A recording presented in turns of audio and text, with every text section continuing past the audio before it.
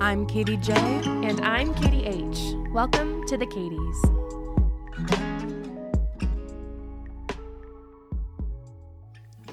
Welcome and good morning, good afternoon, good evening. It is so lovely to be in your earbuds or in your speakers today. Sorry, I'm already going to interrupt you. Please do. This is going to be that kind of an episode. Have you watched The Truman Show? Yes, of course. One of my most favorite movies ever. Gosh, I hate it so much. Really? I loved it. And every time I feel like I'm on a TV show about my life and everybody's a paid actor. That's how I feel. But anyways, watch the movie. 10 out of 10 would recommend. But he says, good morning, in case I don't see you. Good afternoon, good evening, and good night. And every time we do our intro, I always think of The Truman Show. Good morning. I've never considered that because I hate that movie so much that I've just blocked it out of my mind forever. You know? Yeah. That's just an immaturity. That's okay. We can work through that together. Yeah.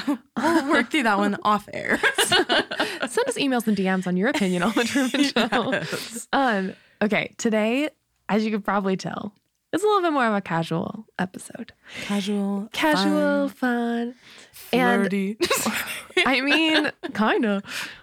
We're talking about some pitfalls in dating. So some common things that go wrong, some common attitudes that we see, have watched happen. Don't point at me. Just kidding. I'm pointing at myself too.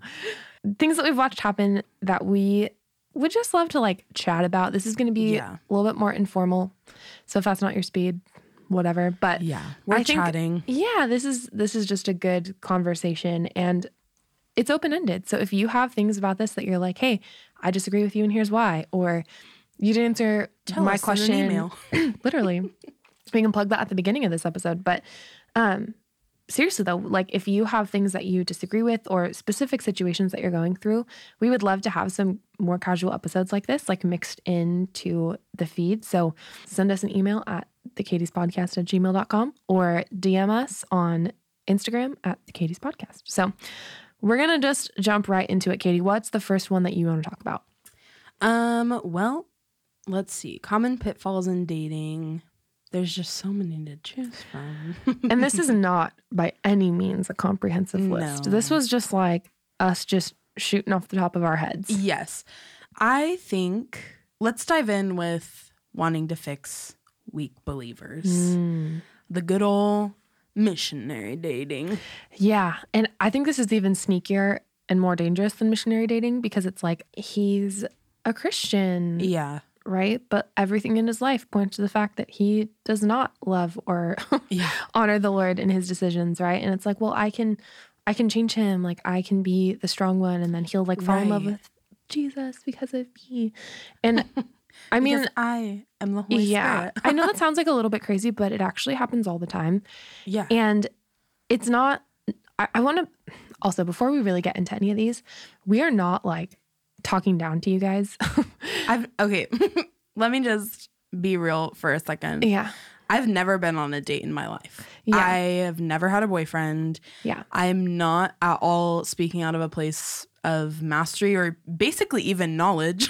I just know the Lord. Right. And I know what his standards are for life. Yes. And so we can apply that. Yes. And I've watched a lot of relationships and I've been the friend to a lot of people who have been in relationships. And let me tell you, you learn a lot. Yeah. I like talked to some boys, but the only guy I've ever like seriously dated is my husband. We dated for a long time, for about 6 years. And 40 years. 80 years. Yeah. We dated for 6 years, which that's a whole podcast in itself someday. 30,000. Yeah, 30,000.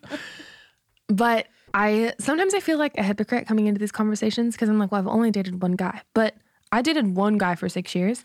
And I also... You encountered every single thing. Literally. And I also have all of my close friends at this point that I've watched through multiple relationships and been like intimately involved in some crazy stuff that's like happened. So we're not talking as people who are like holier than thou or better than you. We're not talking down to you. If we get like firm, it's only because we're like, no, really, like, please listen. We've watched this go so wrong. Yes. And so this isn't like, hey, dummy, like wake up. But you're such a moron. A little bit like, hey, we are trying to tell you what we have seen be harmful and painful and spare you from it. And we also know that we can't make that choice for you. So take it with a grain of salt, whatever. But wanting to fix weak believers.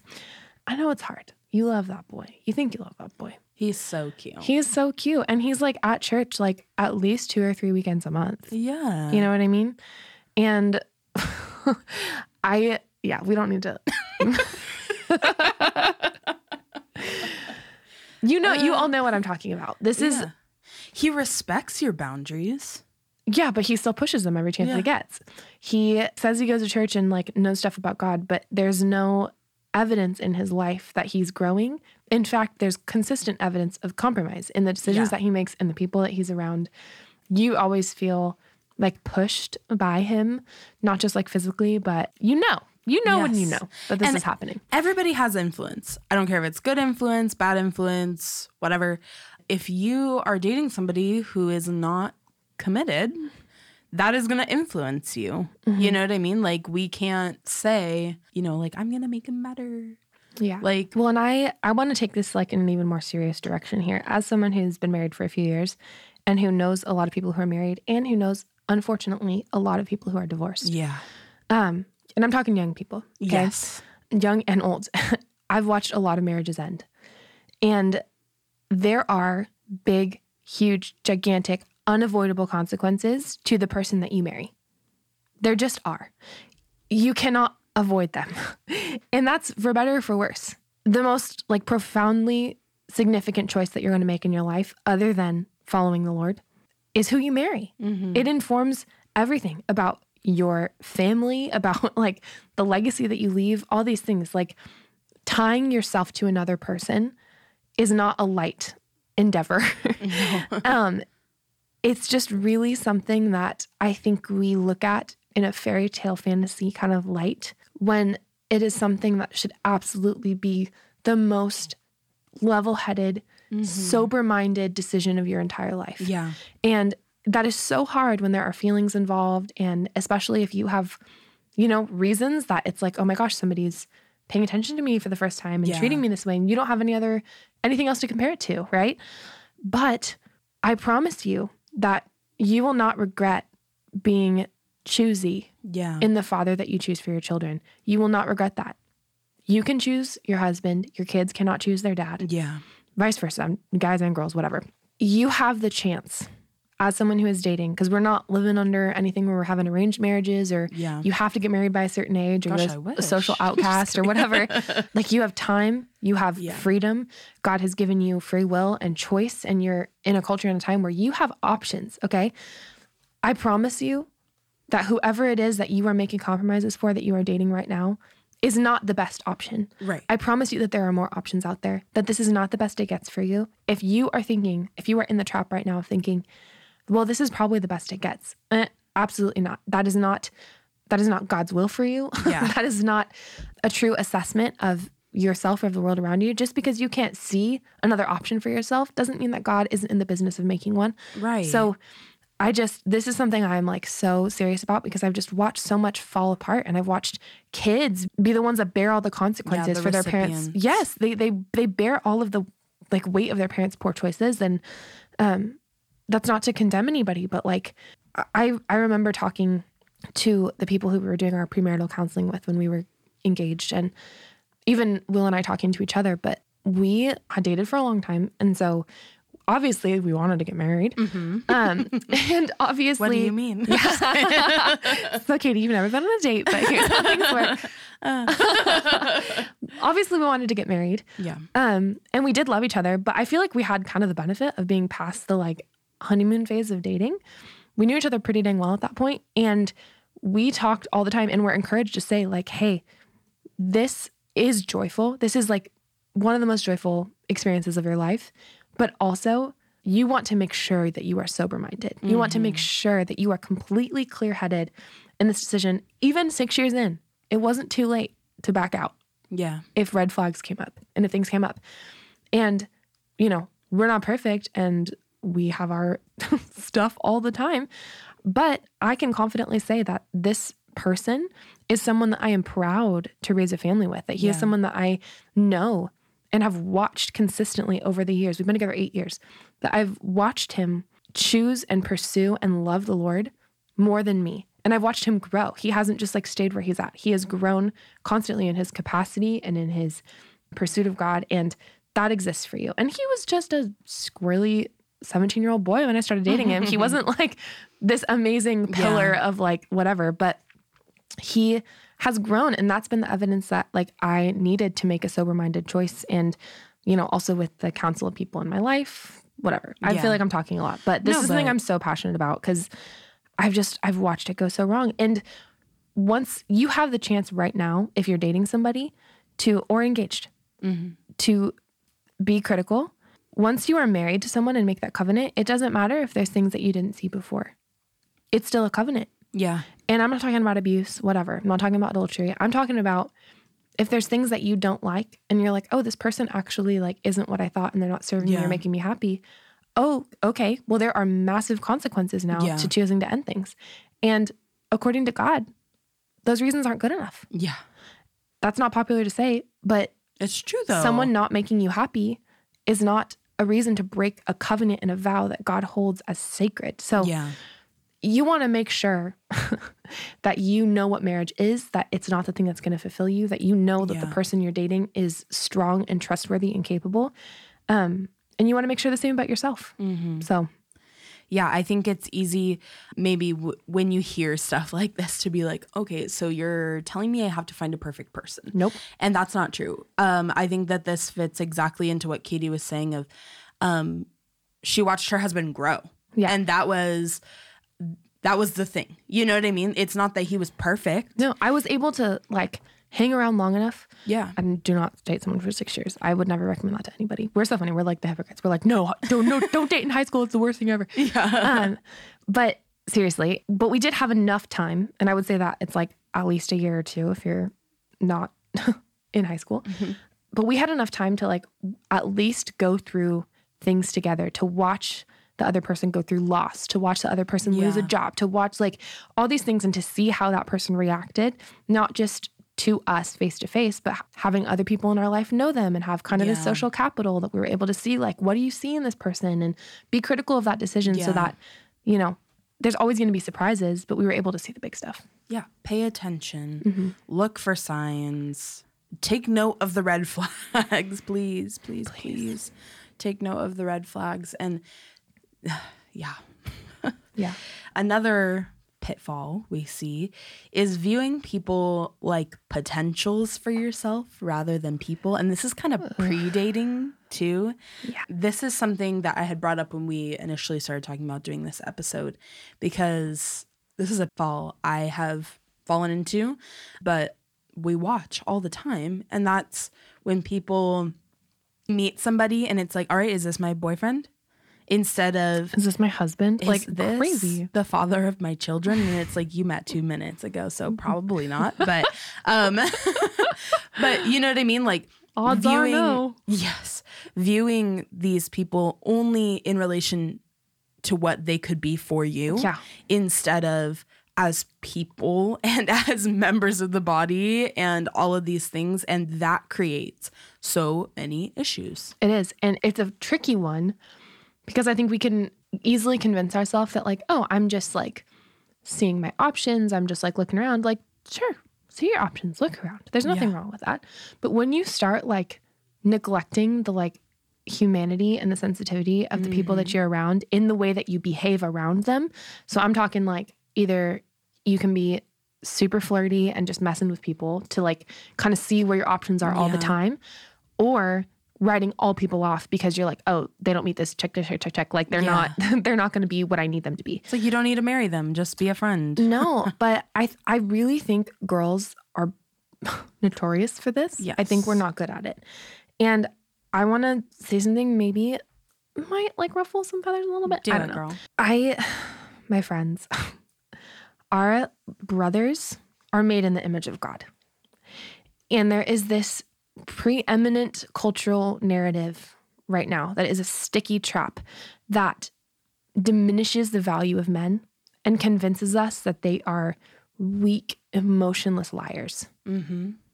And I'm not saying all men are good, because we know that they're not. Yeah. Not all women are good. We know that there's evil in the world. But how dare we assume that we have the right to treat all men with contempt and, expendable as a whole for the actions of a few? Yeah. We want to be treated well. We want to be respected. We want to be, like the bare minimum. Like we should want those things. But let's return the favor. Yeah. Let's show some respect. And I'm not trying to be like so hard on everybody right now, but I've kind of watched this happen a lot where, it's the joke of like, men ain't, men ain't, whatever.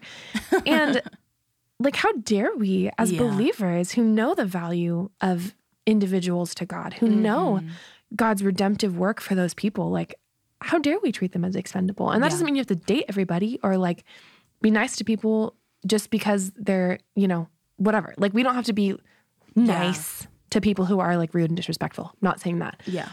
But we can do better. Yeah. And I think that this is easy to fall into. I think even if you do recognize the value of the people around you, it can be easy to do this on accident. Mm-hmm. But if you recognize that you're doing this on accident, it's your responsibility to fix it. That's something like when I'm like uncomfortable in situations, my default is like, oh, I'm going to like make fun of you, which is like fun and funny in like some relationships, but like not right off the bat and not in the way I was doing it. And it was like, I'm uncomfortable with the way that I feel about this guy or with the way I don't feel about this guy. So let me just put him down instead. So let me just like roast you into oblivion. Like that's kind of been my approach. And that's something I've had to really reel in the last couple of years because I did not know how to talk to people of the opposite gender. And we're going to get into this more later in the episode, but it's now my responsibility to rectify that. I don't get to just talk to guys flippantly and absolutely roast them and like do all of these things because, oh, that's just the way I am, or I think it's funny, or they're just guys, they can take it.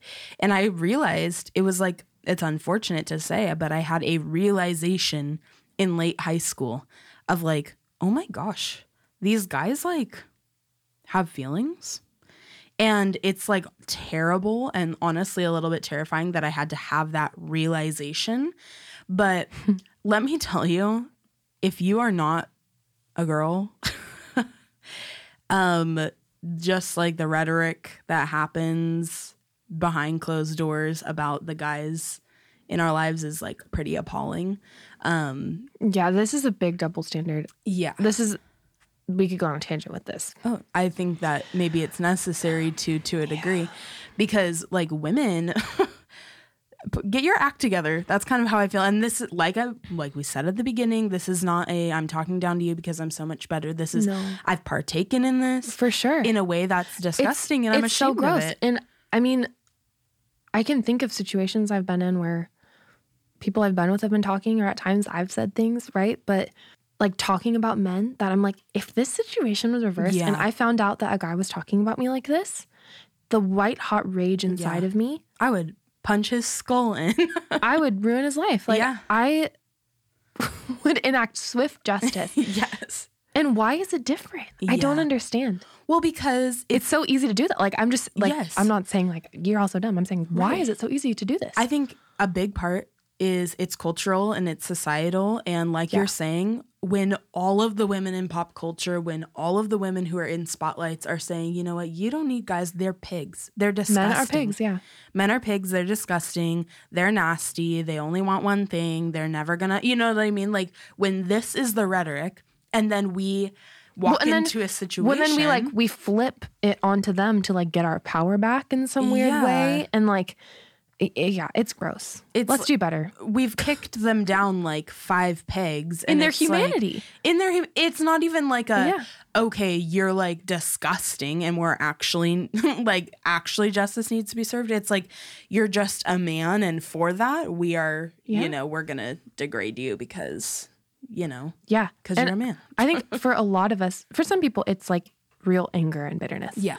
But I think for a lot of us, it's not intentional. Yeah. It's really not. And I just think it's something we need to be aware of, and we need to seek the Lord on and ask for his perspective, and to really like fully love the men in our lives in a way that is holy and good. And there's no room for contempt in the body of Christ. And I think we tend to be much kinder on ourselves in our own sex and much harsher on men in that way. Yeah, absolutely. But to go back to the original point, this is treating men only as potentials, only for what they could potentially be for us, and not like humans and like our brothers in Christ. And I think the term brothers in Christ gets like a bad rap, because if you've been on like My brother in Christ. Yes. If you've been on like a Christian meme page for any more than like 2 minutes, you've seen like 8 brother in Christ memes. But really, like, if you are not my future husband, you are, I mean, even my future husband's my brother in Christ, but you know what I mean? Yeah. If you are not my future husband, you are still something it sounds deeply... like now you have nothing to offer me. Exactly. No, and I have you are nothing to offer you. Something deeply and profoundly important to me, and that is a fellow citizen in the kingdom of Christ.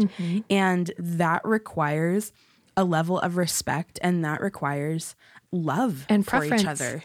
And that absolutely goes both ways. Yes. Men, if you are listening to this, the women in your lives are your co-heirs. Like, treat them as such. I don't care if you like her or not.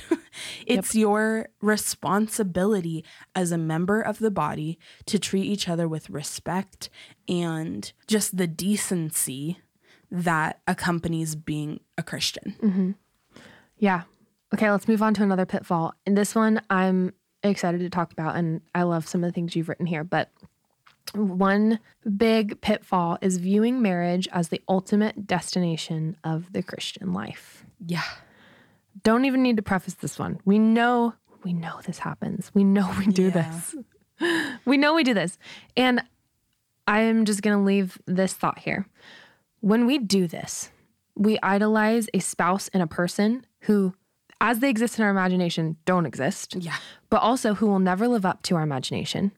And in doing that, we sacrifice what the Bible calls the gift of singleness on the altar of discontentment. Yeah. Plain and simple. It's a big trap. It's a big trap that makes us discontent and ineffective and bitter towards the Lord. Yeah. And at the base level, regardless of your relationship status, single, married, divorced, widowed, whatever, God has purpose exactly where you are. Like, no relationship status is going to change the God you serve or like his ability to use you. But I love what you put here.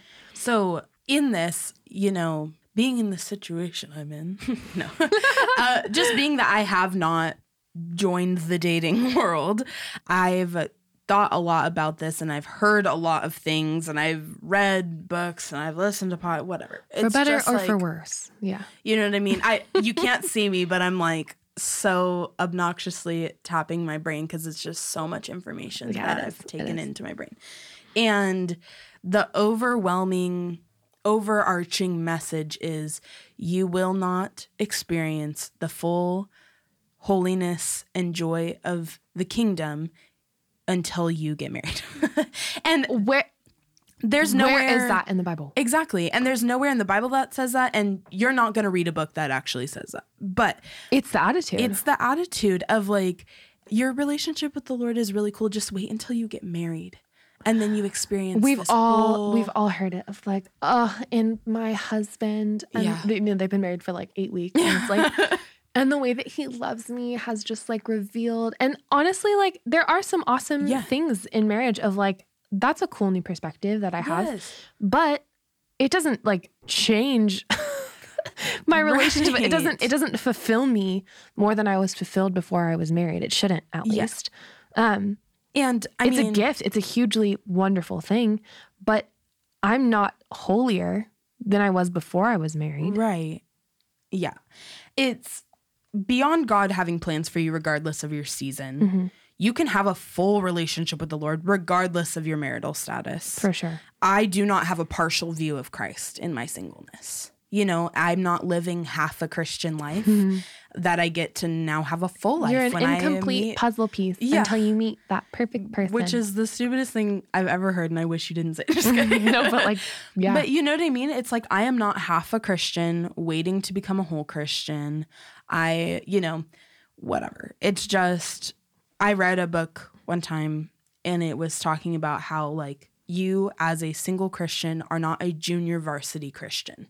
It's not like, okay, here's the varsity Christians who got to get married and they're all doing this stuff and they're holy and they're experiencing God on a plane of existence that you'll never get to experience. Jeez. Absolutely not. No, that's not true. Absolutely not.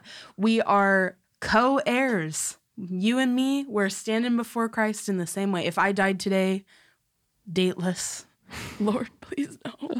If I died today dateless, I would stand before the Lord in the same way that everybody else has stood before the Lord. But here's something. That just made me think, I'm so sorry. When you were a kid, were you ever like, please, Jesus, don't come back before I have a boyfriend? That's me actively now. I'm like, yeah, man, I mean, I guess. Just Christian kid things. Anyway, go ahead. I'm like, I guess the rapture can happen, but like, I really don't want it to. But one thing that I'm really thinking about in this context is, like, we all stand before the Lord as individuals. And obviously, this is not to diminish marriage. I hope that is not how this comes across. I recognize the beauty in the covenant of marriage. My desire is to partake in that. Like, that is... there's excitement and there's joy and there's growth and there's refining and all of that stuff. This is not to diminish it. But absolutely, at the end of our lives, we stand before Christ as individuals. Right. And we answer for the way that we spent our time on earth. And, you know, like I said, if I died today, God's not going to be like, well done, my good and faithful servant. But, like, I really wish you had gotten married because, like, maybe then you'd have a better mansion up here. Maybe you would actually have done what I wanted you to do. Maybe like you would have like actually lived the Christian life. No. I answer for my actions here, and that's how it is. It's true. And I think when we hold a spouse or a potential future spouse as the thing that's going to satisfy us, like we're in murky waters there. And it's really, really easy to do when you're single, and it's really, really easy to do when you're married. When you're single, it's a discontentment of, it like stalls you where you're at. Of like, and like I said before, it can make you really bitter towards God. Like, why have you not given me this thing that's going to satisfy me? Yeah, that's going to answer all my questions and heal all my wounds. Yes. When we do that in marriage, it leaves room for contempt and bitterness because that spouse is not fulfilling you the way that you have desired to be fulfilled. And so much of the Christian walk is just stripping away these false securities and false illusions of satisfaction and learning, like we've said a million times, that the only well that we can draw from that will satisfy and not leave us thirsty again is God himself. Yeah. It's actually probably a leg up to learn that when you're single than to learn that when you're married and there's another person who deals with the shockwaves of your discontentment. You know what I mean? Yeah. Like, it's a lesson that we have to like actively walk out for our whole lives, but start now. Yeah. Start now. Wherever you are, start now. And not only starting now because it's going to be good in marriage, start now because that's glorifying to the Lord. Right. It's easy. Yeah. You as an individual, start now because you will be satisfied only in the Lord. It's easy to, as Christians, frame it as like, oh, like work on this stuff before you get married. Work on this stuff for the Lord. Like to be edifying to the Lord, to bring him glory. That is why you work to get a right perspective. Not so that one day you can be the apple of your husband's eye because you've put in so much work. No. It's so that the Lord can delight in me. And in that there's fullness of joy. And then there's marriage, and that's beautiful and great. And we get to reap the benefits of doing this work because we're not bringing all this baggage into a marriage. Yeah. But that is not the point. It's a byproduct. Yeah. I do want to be careful to not disparage like marriage because it is an incredible gift, but it is not the destination and it is not a qualifier for a wholly effective Christian life. And it is not a qualifier for satisfaction. Yeah. So that's that. Yeah. There's another thing that we kind of want to hit on in this episode decently quickly, but it's important. And that is friendships with the opposite sex. And this could be after you're married or you're in a relationship, or this could be in your singleness. But friendships with the opposite gender, they have to be different. It's murky. And what does that look like? And should we even have friendships with the opposite gender? And can they be your best friend? All questions we're going to answer in the next 5 minutes. Thanks for tuning in. Comprehensive answer. Yes. First of all, this kind of absolutely ties back into what we were talking about. When we view people as potentials instead of people, we immediately make friendship with the opposite sex awkward and unfruitful, because it's basically cutting it off at the pass. And it's saying like, no, because you are not my future husband, therefore you're nothing to me. And we've spent a decent amount of this episode talking about it, so I don't know that we need to belabor this point, but it's important enough to reiterate. Another thing is we are big proponents for having friendships with the opposite sex. Yeah. I just like a little bit of my life is my friends in high school, like my closest friends at school were all guys and scared my parents a little bit, but they were good and lovely. And there was never any interdating, and it was great. And I'm really thankful that I had those guys, and my husband now was like a friend with all of them. And so what's cool is in the way that they respected me, but also that I respected them, it left room now so that while in my marriage, I'm still able to be friends with these guys. Mm-hmm. And it looks different. Like, it's not just me hanging out solo with the boys. Like, and that never really happened. But it's cool because we like had good boundaries and they respected me, that we are able to like comfortably engage with each other and each other's spouses and like enjoy the fruits of those friendships without anything like murky. Yeah. Without it being like, oh my gosh, we have this weird past. Yeah. Or, oh, we have this. I seriously love these boys so much. Like when I think about them, I'm so thankful for them. They were really, really good to me. And so I tend to be like pro friendship with the opposite gender, maybe a little bit more than others, but I don't think it was just blindly done. Like I think that there was like effort and hard work and respect on all sides that like contributed to that being a healthy thing. So yeah, that's where I'm coming from. Well, and like in any relationship, it takes the proper boundaries. Right. Even with people of the same sex, you have to have proper boundaries. Right. And it wasn't general. Just like a practical look at this, like it wasn't really ever expressed, but I never spent one-on-one time with any of those boys, really. Other than like, they're walking me to my car. Yeah. Like after we're at the beach, you know what I mean? Something like that. And then we're like in public in broad daylight in the middle of everything. So that kind of thing. So that was just like a boundary that no one ever talked about, but it was just something that I established for myself, but also my parents established for me. Also, if it was just going to be like two of them, my mom was always like, hey, bring another lady, like bring somebody along with you, right? Where it wasn't just like, there was no room for there to be like interpretations of things being weird. And I'm really grateful for that because, you know, I'm saying that because it didn't have to be this big awkward conversation of like, so we don't accidentally kiss each other. We need to like, you know what I mean? Like, they're like, you go and you're like, you know, I'm a girl and you're like a boy. So this probably means we're going to have children outside of wedlock. And so we've got. But like, actually. Yeah. So it didn't have to be that weird because it was just like, there was never an opportunity for anything to be weird because so we don't kiss each other on accident. Surprise. Yeah. But yeah, it was like direct enough in the fact that they knew I wasn't just going to hang out with them one-on-one. Yeah. They were respectful boys, so they didn't try to do that anyway. But yeah. Yeah. I mean, my experience with friendships with the opposite sex has been limited in the sense that I didn't do this well in high school. I had like one or two guy friends, and I wasn't good at not viewing guys as simply potentials. And so I looked around and it was like, all right, well, who could I potentially date? And then when that fell through, they became my guy friends. And that's like a messy way of doing it. I would not recommend only having guy friends that you used to like, but here we are.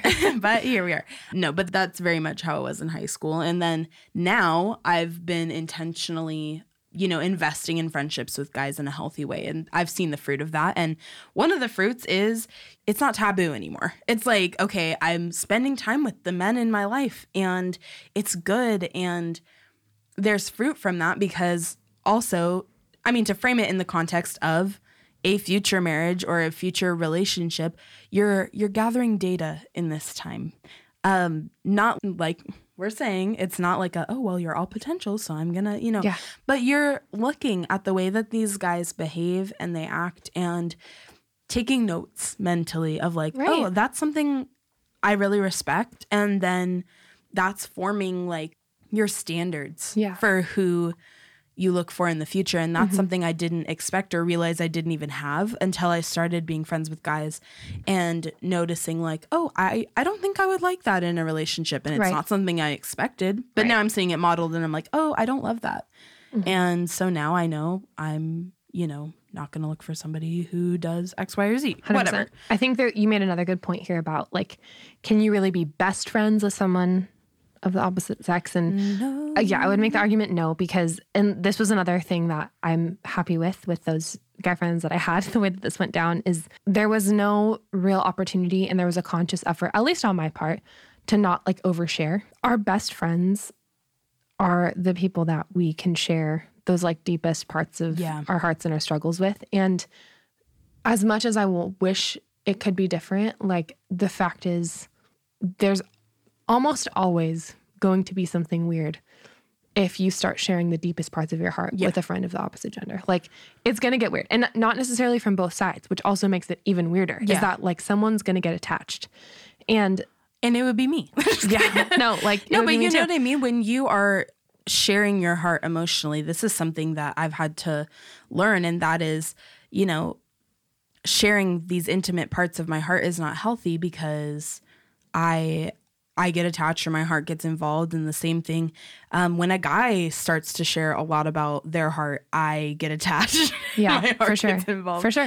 Because that's what we're created that's how we're for. made. That's how we're made. Yeah. And intimacy like has a natural progression that it grows from. So that's part of it is sharing those things leads to greater intimacy, which leads to greater comfort, which leads to greater physical comfort and all those things. Like it just happens. So no, you can't have a best friend of the opposite sex. And especially if you have a husband and you are actively going to another man outside of your marriage for comfort or confidence or fun and comfort and solace and all of these things, like that has never ended well. That is adultery light. You know what I mean? Like adultery light. Well, on that note, all right. Thank you for tuning in. This episode was a little bit all over the place, but just some of our thoughts, things that we've been wanting to talk about. If you have more questions, like I said, email us, DM us. We love you guys. And, we will talk to you soon. See you later. Bye-bye.